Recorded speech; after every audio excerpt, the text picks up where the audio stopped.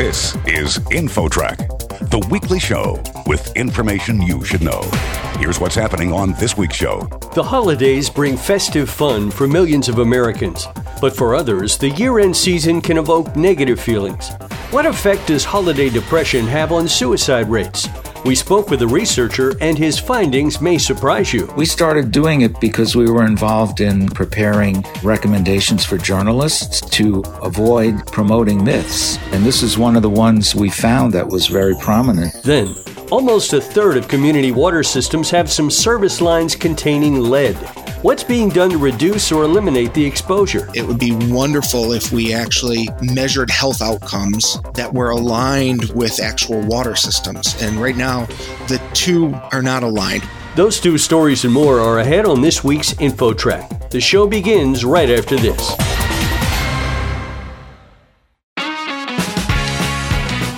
InfoTrack, the weekly show with information you should know. Here's your host, Chris Whitting.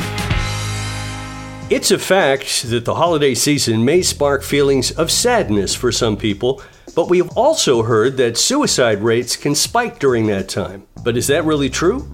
Our next guest is Daniel Romer, Ph.D., Research Director of the Annenberg Public Policy Center, part of the Annenberg School for Communication at the University of Pennsylvania. Dan, you researched this question, and we'll get to your results in a moment, but first, how did you gather the data for this study? Well, there's two kinds of data that we get. One is we do a national search of newspaper stories around the holidays using search terms like suicide and holiday, and try to find all the stories that connected the holidays, Christmas, New Year's, Thanksgiving, those kinds of events, with suicides. And when we find stories that say suicides go up, we call that a case of confirming the myth. And when we find stories that say, well, it's not really true, there aren't more suicides around the holidays, that's a debunk story. And we just catalog those. We've been doing it ever since 2000. What we find very robustly with that method is on most years, the percentage of stories that mention the myth or endorse the myth is greater than those that say it's not true. The other thing we do is we look at actual suicide rates, which we get from the Centers for Disease Control. So you did discover that holiday suicides are really a myth rather than a fact.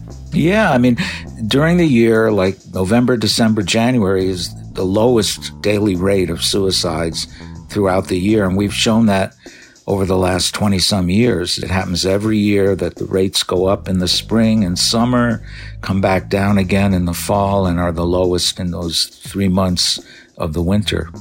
I've heard it said that people who are dying perhaps of natural causes or plan to kill themselves will wait until after a big milestone date has passed, something they might be looking forward to, like Christmas or New Year's, and then they'll have the fatal event happen.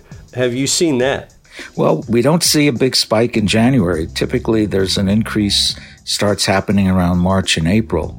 I think what you're referring to is something like a birthday or some anniversary. Sometimes that gets associated with an increased rate of mortality. But yeah, we don't see it around the holidays.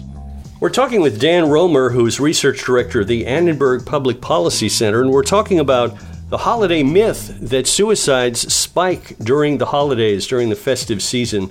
Dan, were you involved with the first year in 2000 of doing this research? Yeah, we started doing it because we were involved in preparing recommendations for journalists about how to cover suicide.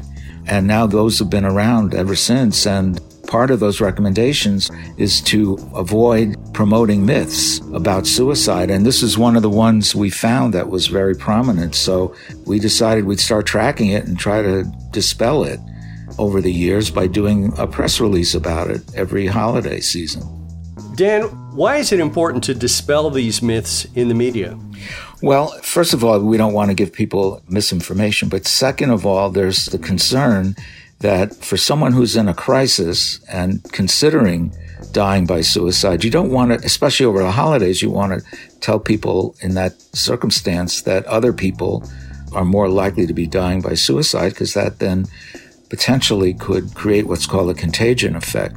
So we want to avoid that if possible. And we still want to help people who might be in crisis, but we don't want to tell them that it's a common thing to die by suicide during this time of the year. That makes perfect sense. I'm just curious that when you got the first year results, were you surprised that there was no connection? Yes, I think we were, although people told us that it was not likely that it was true. But when we looked at the actual suicide data, it was so dramatic that there's no way it could be true, given, how much lower the rates are. And even the week of Christmas to New Year's, I just did a study looking at it with young people, and the rates are just really, really low that week. I mean, there's still some suicides, but comparatively speaking, very low, which suggests that people are just not wanting to die by suicide during that time period. Did you find any interesting facts relating to COVID and the pandemic?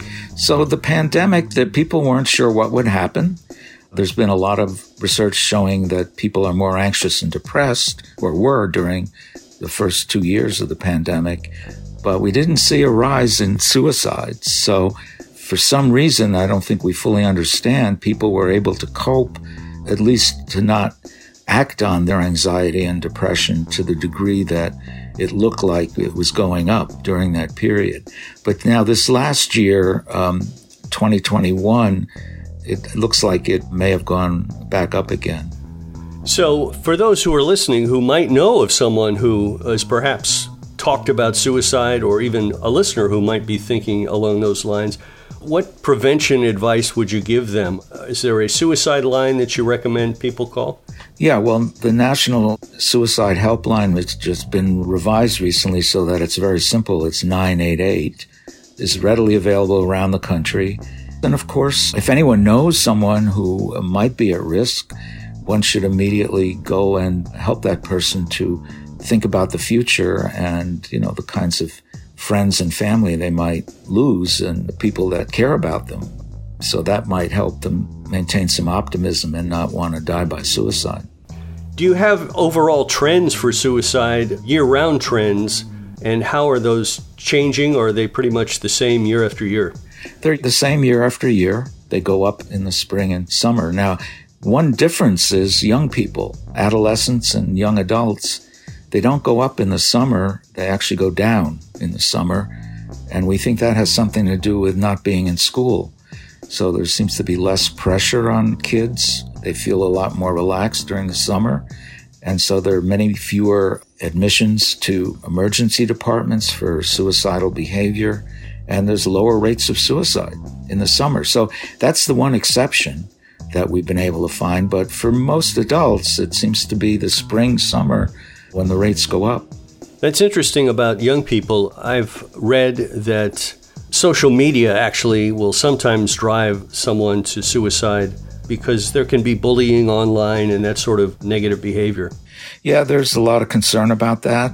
Some people think that the recent rise in suicide in young people is due to being online, but there's been a lot of attention paid to that question, and if there is such an effect, it's not that big.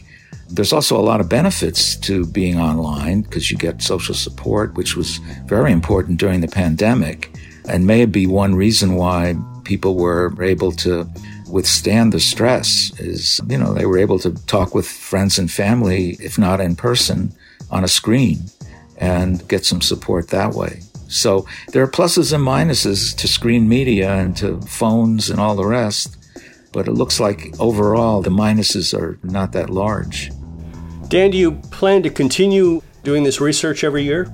We are. We don't have a plan to quit. If one year we found that the myth had disappeared, then we would, hang up our cleats and say, hey, a job well done. But so far, that hasn't happened. Dan Romer, Ph.D., Research Director of the Annenberg Public Policy Center, part of the Annenberg School for Communication at the University of Pennsylvania. And again, if you or someone you know is having suicidal thoughts, there is a new 3-digit number to contact the National Suicide Prevention Lifeline. You simply call, text, or chat the number 988. Next, reducing lead exposure in drinking water. That story, straight ahead. There's more InfoTrack coming up. Stay tuned.